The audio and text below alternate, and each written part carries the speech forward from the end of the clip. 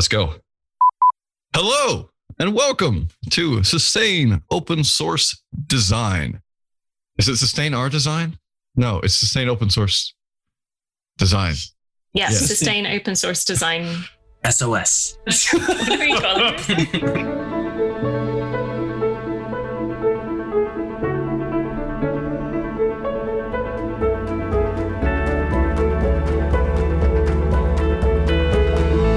Hello, everyone, and welcome to SOS Design, Sustain Open Source Design, which is a series of conversations about how to sustain open source design projects. Right now, with me as a panelist, Memo Esparza, we have Richard Litauer. Hola. And Ariel Fox. Hello. And we have now the honor to have as guest to Cristina Chumillas. Dialing from Barcelona. Yeah. So Cristina, thanks a bunch for taking time to be here with us and talk a little bit about yourself and the work you do, which is amazing. I've written a little bit about it. So yeah, just as a little intro, Cristina is a strong Drupal contributor. I understand that you have formed a couple of different communities in that space. So I'll let you do a small intro about yourself and talk to us about how are you working in the design world. So I studied graphic design, and actually I would say right now that I am UX engineer. So I actually learned front-end development by myself when I became, and actually because I wanted to create my own websites, I joined the Drupal community, and then I started going with my design into my design background and getting involved both with front-end things and also with design into the community itself. With the time, and I actually got most of my last contracts as a front-end developer, but because I also do design on the Drupal community, I'm the UX core maintainer of Drupal, and I also created and co-organized several Drupal official initiatives like the redesign of the admin UI and several other internal initiatives. And I also do a bunch of other things for the Drupal community, like structure for DrupalCon, and I'm involved in the local community, the Drupal community, and also other tech-related communities like Women Who Code and other related things. Awesome. Drupal's such a large community and such a large project, right? It's kind of the equivalent of saying, I wanted to build a website, so I went to WordPress. How did you get involved with working with Drupal in particular? Yeah, basically because I didn't know that much how to actually build a website that was like more than 10, 12 years ago or something like that. I actually was looking for something that I didn't have to write that much code. I mean, I was comfortable with CSS and HTML. And because Drupal has the template system, it was easier to actually create the look and feel, create the front end side of the website with Drupal. And because I actually wanted to create, I would say, more complex project, I got involved with the community trying to meet someone to share projects with that was more like a backend developer. And actually, I just joined the community, and I got so well with everybody, and everybody was so nice, especially in the local community, on the local community in Barcelona. That basically that year there was one of the biggest events in Europe was happening in Barcelona. So we just get along really well, and I just stayed in the community. And with that, I started going to national Spanish events, and over time, I started going to European ones and later all the other ones. So yeah, basically I started contributing because I needed that for my work, but then I really liked the community and I just stayed and helped with whatever. And because there wasn't any designer, most of the people were developers. I actually helped with the designs of anything that we had to do for events, especially. So yeah, that's where I started. So I've got two questions actually, and I'm really struggling to know which one I want to ask first. So my first question was going to be just checking in around your experience So you started off, you said, as a front-end developer, or you were doing front-end development, but then you moved into design and you have a background in graphic design. Did you ever contribute code as well as design? So I would really love to hear an experience from a designer who has both contributed code and contributed design, and the differences, or maybe the no differences between doing those two things. So Drupal doesn't use GitHub or GitLab or something like that, or at least it didn't use that. We are actually finally moving to use GitLab. But until the move is really done, we are still using the Drupal's issue queue, which is basically an issue queue, and we were working with patches. So I really struggled a lot at the beginning to understand how to contribute a patch. Even I had to change just an hexadecimal color. It got really hard for me because at that time the community was way larger and there was a lot of freelancers just investing their time, and it was really easy to get mentoring or help from other people. And we organized a lot of events for just getting together and contributing during a Saturday or a Sunday or something like that. So that actually helped me a lot to understand the tools. I already knew how to use Git, but obviously I didn't know how to create a patch or something like that because it was super specific. So over the time, I understood the workflow and the tools that Drupal needed. And actually, I didn't contribute to anything related to Drupal and design until way later. I mostly contributed with CSS and small patches. And over time, I felt more confident. And that's when I started to propose UI or design changes, because actually there wasn't any kind of group focused on design. Even though the Drupal community was already huge, there was nothing related, almost nothing. There were a few people that were really good and they knew what they were doing, but there wasn't like a group of designers or something like that.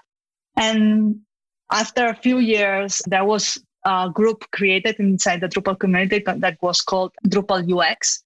And then a bunch of people not everybody was UX engineer or UX designer or UI designer or whatever. There was a lot of people that just liked design and liked to talk about things for a while and wanted to contribute and speak about that. So we created this group. We started doing weekly meetings, and it's been happening, I would say probably 6 years, 6 years with a weekly meeting. Sadly, it's a Zoom call and not everybody can participate. It doesn't work for time for everybody, but yeah, it's been helpful, and it's been a good way to actually find how to contribute. But yeah, I basically decided myself how to create stuff and just paste it on the issue queue at that time. So I know Drupal has formalized a lot in the past decade. Rachel Lawson is the community liaison there. She's absolutely wonderful. I love talking to her and working with her. And I'm curious, as you formalize this UX working group, what's been the experience of people seeing you as a designer or seeing that working group as the design group who makes all the design decisions? Has it drawn more lines in the sand beyond what you say, these people are designers and these people aren't? I'm just going to repeat something that I said. I'm Drupal UX maintainer. I'm not Drupal design maintainer. That's the category that design has. I mean, we've had this conversation about actually I should be design maintainer, not UX maintainer, or both. I don't know. But anybody that knows enough design knows that they should not be tied, or it's not exactly the same thing. But it's a little bit complicated to have like a proper way. Also, we've actually had this conversation with a lot of people where the moment that you say that you are a designer on a developer community, it looks like sometimes your opinions are not heard as much. I think that's something that many of us can relate to. Not necessarily just from a design point of view or a UX point of view. I think anybody that is coming into an open source project, not necessarily from a code point of view, can feel the tension between what they contribute versus like the pedestal that sometimes code is put on in open source software, right? So understandable. Yeah. And a challenging space to be in when you're trying to advocate, right? So you're trying to advocate for really great user experience, right? You're trying to communicate. It's not about me, the designer or user experience person. It's about the people that are using our tool. And sometimes it can get tricky, right? Have you had painful conversations? Have you had joyful conversations about that advocacy process? Well, actually, I've had several situations where saying also that I work as a front-end developer also gives me like points for getting into conversation, which is weird, but sadly, sometimes it's like, hey, I know what I'm talking about. I'm not just talking about design. I know because obviously I know about Drupal, so I know what I'm talking about, not just on a design perspective. So yeah, sadly, sometimes it's been like the second sentence that I have to say when I see someone's faces, when I say I'm designer, well, and I am front-end developer. I know a lot of the conversations around Drupal have changed when a lot of the contributions are now sponsored. And so there's a lot of paid work and there's a lot of unpaid work. How does that enter into this conversation of who has more say and who's heard more? It depends a lot because so the biggest contributor to Drupal is Akia. It's like I don't remember which is the WordPress one, but it's a really similar situation where the main contributor, the bigger company and the one that has the bigger budget is Akia, and is the one that can pay contributors to be full-time contributing to Drupal because actually they sell the project and it works well for them. And actually, well, a few other companies have core contributors full-time focused on contributing. But actually, I would say that this is probably one of the things that shaped the Drupal product itself because the features that made it over time were the ones that had people investing more time on that and just staying on the project and that had this knowledge and everything. So the companies that had a bigger budget to actually pay for these contributors were actually the ones that were having bigger projects. So the features that made in were the ones that were needed for bigger projects. So over time, the project itself has moved to be a more enterprise product or more enterprise CMS. And sadly, this means that there are not as many freelancers out there as there were anymore. I think 10 years ago, I would say probably half of the community were freelancers that came on Saturdays, giving their free time to contribute to Drupal because at the end made a better product and it helped a lot of NGOs and everything. But because nowadays it's a huge project and creating a website with Drupal, it has to be a really big project to actually create something in Drupal. You can't even install Drupal in a lot of the cheap places for hosting webs. So it changed the community. Christina, building up on that, I can't help but wonder if there's a big sponsor and they start saying like, yeah, I'm happy to contribute this amount of money because I need more people working on a full-time contribution scheme to help me do this, and this.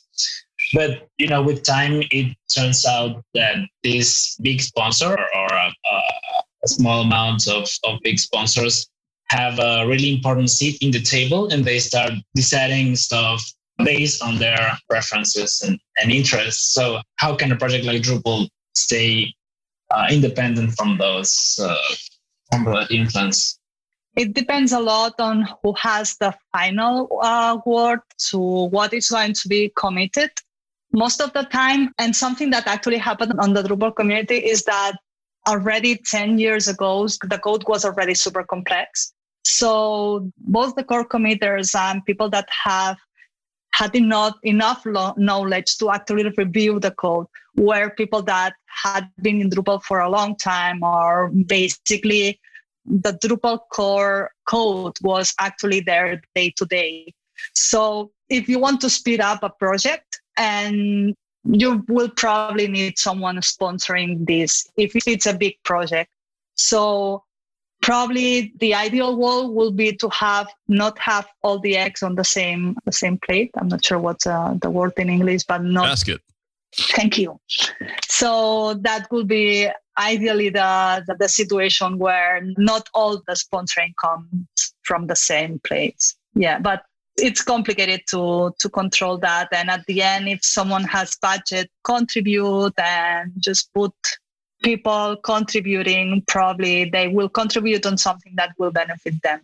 And I see that you're also involved in a Drupal-related project called Lullabot, which works as an agency. So yeah, I like the introductory of paid versus free contributions with like exploring alternatives of being sustainable as an open source project and not just, with contributions. And I'm really interested on how you guys make that work with Lullabot, having clients and this kind of stuff.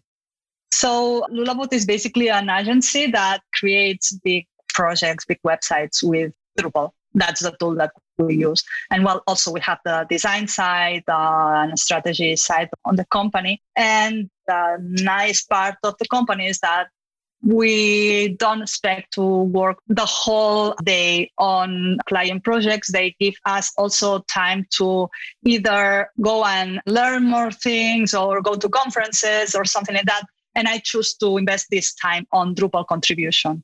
I mean, you can just choose to do something else. I choose to invest this paid time because at the end it's paid time that we call it internal time, and we can do whatever we want not whatever we want. We can get a new certificate on accessibility or something, and I try to do design stuff for Drupal.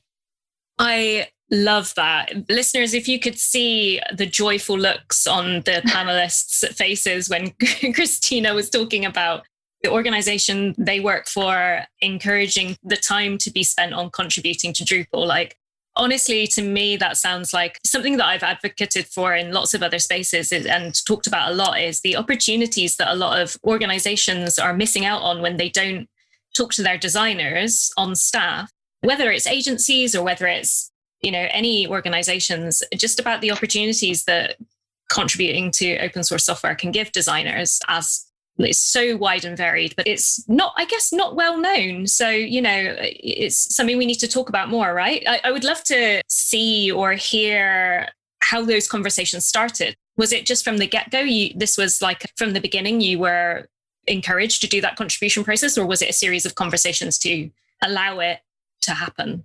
So actually, I joined the company just 2 years ago. And that was one of the reasons that I joined the company, because I know that was the deal. I knew that because I had some Drupal friends basically working in there. And that's I knew that the company atmosphere and company culture was something that I wanted to work in. And I think it's been like that from the beginning. And actually, I got to say, it's great because all of the designers that have worked on this, as far as I've known so far, they all have contributed to Drupal because they have someone already that they know, someone in the community. It's easier for them. And they see how excited you get when you get contributions from them. They see, actually, they got several designers coming to Drupal events, and that culture, it's something that just contributing back. It's something that just it's shared among the community, the company, and it's actually designers that come from outside the open source world. They land in the company, and at the beginning for them, it's like, the Drupal community or the Drupal product, they really don't know it that much, but over time they understand what's important and they like to contribute. And that's something nice. I like the idea of corporate sponsorship for open source as well. Obviously, that's great. It's the best, right? Send money to people doing cool stuff. There's still a perception in the industry that open source is done by hobbyists. A majority of people working in open source are doing it late at night on their computer, taking time away from their kids. That's like the story that's going on. I'm curious how you feel about that story, and how does your experience differ, or how do you talk about it to others?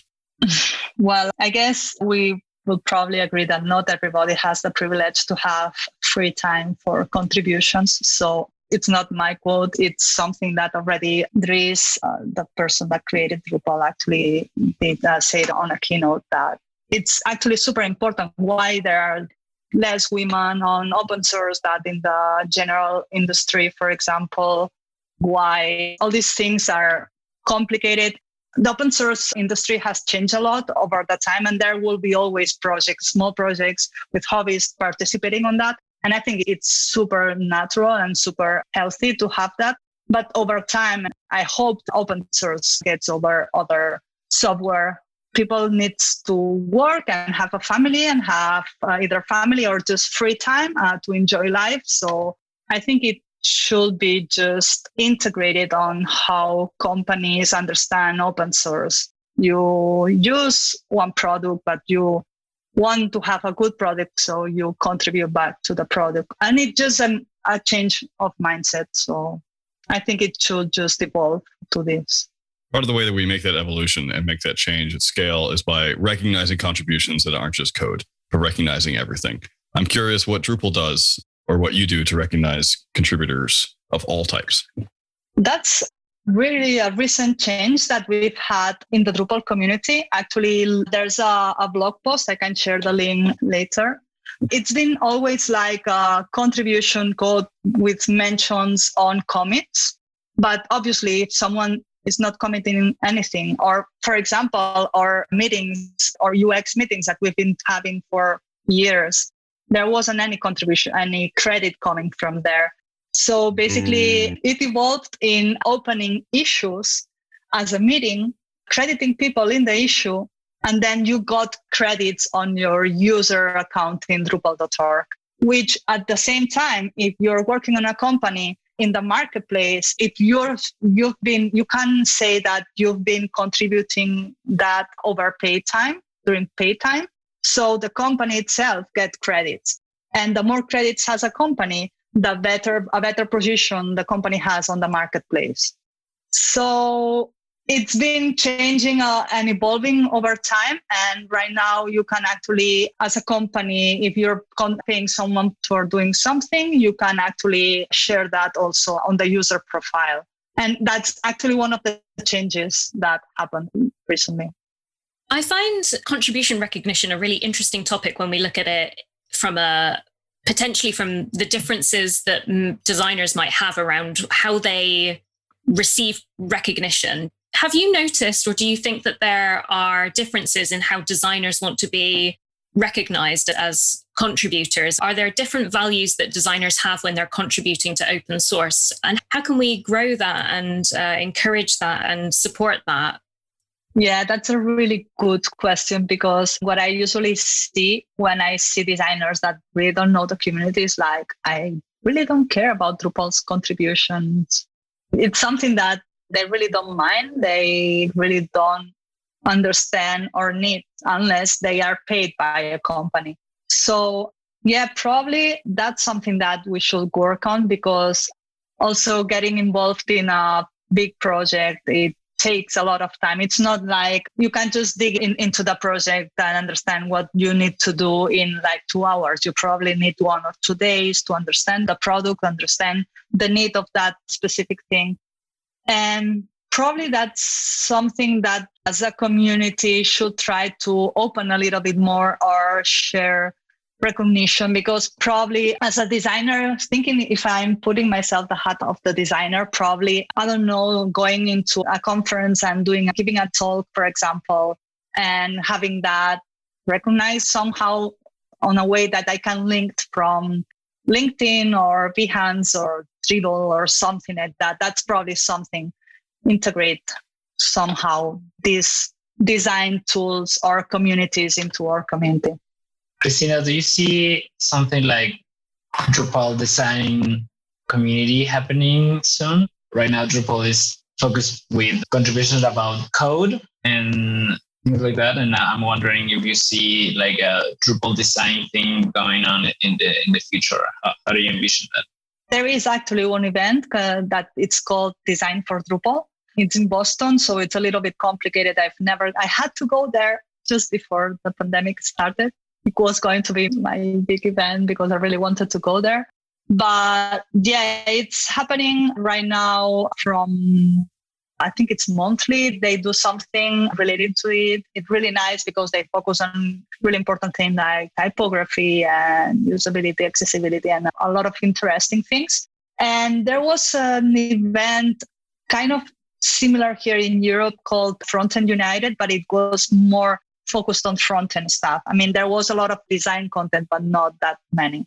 So there is kind of a focus on the design. There is awareness that the design is needed. It's just that it's really complicated to get designers to work on the project. Actually, one of the things that changed for me a little bit was the initiative to redesign the whole administration interface, where we started using Figma. And because it is an online tool where you can open it, and actually they actually gave us one of to actually be able to be a lot of people working in there. It actually made a huge change on how many people contributed. Probably there's been like 50 to 60 contributors to the project. So that's really cool. So I would say if we know there is a need, we need to be sure that we put the tools in there, probably. You started talking about events and communities coming together to do contributions. So I just wanted to circle back on a question that I had from right at the beginning. And it's something that I think about a lot, especially since when we first met was at DrupalCon Europe, right? On a panel that you moderated about my Q&A that you moderated, which was amazing. And I'm really interested to hear your thoughts on the representation of designers within open source communities and conferences and how we can do better around that. Like, so it's great to hear like Design for Drupal, but what other things would you like to see? What other, would you like more of specific kinds of events for specific kinds of practices, like perhaps UX and things like that? What would be like your wish list? I think it should start from a point of making people aware that this is important and having featured speakers or something that just people not has to see, but that it's placed on a way that almost everybody is going to see, and it's easier to understand for developers. I think it's going to make a huge change. And if it creates this awareness among the community, I think it's one of the first steps. And then the people that can actually make that change happen are going to have this information. I think that's the starting point for this. That's where I would start. So listening to you talk, I'm struck by the fact that you're in this really sweet spot where you're not just a designer, not just a UX person, also a developer, also really long ties into the community. You know, you've been there for a while, you're paid to work on it professionally. That's unusual and great. What advice would you give to young designers starting out?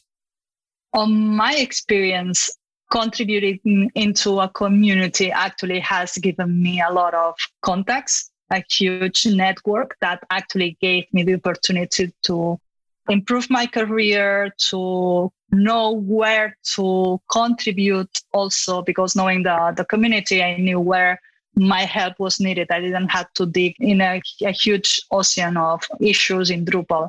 I knew where to go and where to contribute. So probably someone that is starting, I think getting involved in a community is really good to get contacts, and whatever the work that they do, it's going to be implemented, because if they are working on something, it's probably going to be used for real things if someone actually asks them for. Apart from that, I'm not really sure, because I think the industry was so different 10 or 12 years ago for me than the one that is right now. I think it's great because the web wall or the tech wall has actually exploded and become something way bigger. But as a designer at that time, I could just be a web designer, like design a website. And now you can, on the digital side, on a digital perspective, you can design so many things. So I think I've heard that actually on one of your podcasts, using the work that you can do on any open source project for your real portfolio. It's actually really, it gives a lot of value to a portfolio, saying that it's something that it's been implemented or for a real project. I wish I had known that. I used Drupal 10 years ago and did not contribute back and did not know where to do anything and identified as a web designer, but did not know how to do anything. And I no longer use Drupal. So think of all the friends I've lost through that, horrible lack of experience. So I appreciate that advice that it's really important just to get out there and meet people. And the best way to do that is to figure out where. And if you don't know where, ask. So I think that's great. We are running up on time. So before we wrap up, I want to make sure that people know where they can follow you on the internet and listen to more of the things that you have to say. Do you have a Twitter, a blog, etc.? Probably the only social media account that I use is Twitter, and it's Chumillas, my surname. Right. That's Chumillas, Chumillas. So Twitter is a great place. How can people get involved with design in Drupal in the best way? That's an answer that you probably won't like. Slack. I know it's not exactly open source, but Drupal was IRC based a while ago, but that died and everybody moved to Slack. So there's a Drupal Slack. There's several channels in there, design, admin UI. There are several channels on that Drupal Slack, and it's free to join. So that's probably the best place. I would love to say that there's a landing page with all this information. That's been something that we've wanted to do for years, and maybe over time we will be able to have something that is design related landing page. If only you worked for a large project that made websites where you could easily make a page through a content management system. That would be really useful. Darn. Cool. Slack's a great spot. It needs the funding, Richard, right? We were talking earlier on. Somebody needs to fund that design hub. So there we go. There's the ask. Yeah. Funders, exactly. If you are interested and listening, that is an opportunity that is just ripe for the picking. For those of you who are not funders and who are listening and enjoyed this conversation, just to let you know, we do have a design working group at Sustain. This podcast has come out of that working group. So if you like talking about sustainability in the long haul, especially for designers, especially for UX people, especially for artists, whatever, big role noun type thing you want to put on them, feel free to join the Sustain community. You can do that at discourse.sustainoss.org, or you can just get in touch with any of us here. We also use the Open Collective, Slack all the things, to slack off and not answer your DMs. But feel free to send us a line there. There is a design channel in the Open Collective Slack. Well, just before wrapping up, we have a special section to display some work that we admire, which is the Spotlight section. I'm going ahead myself.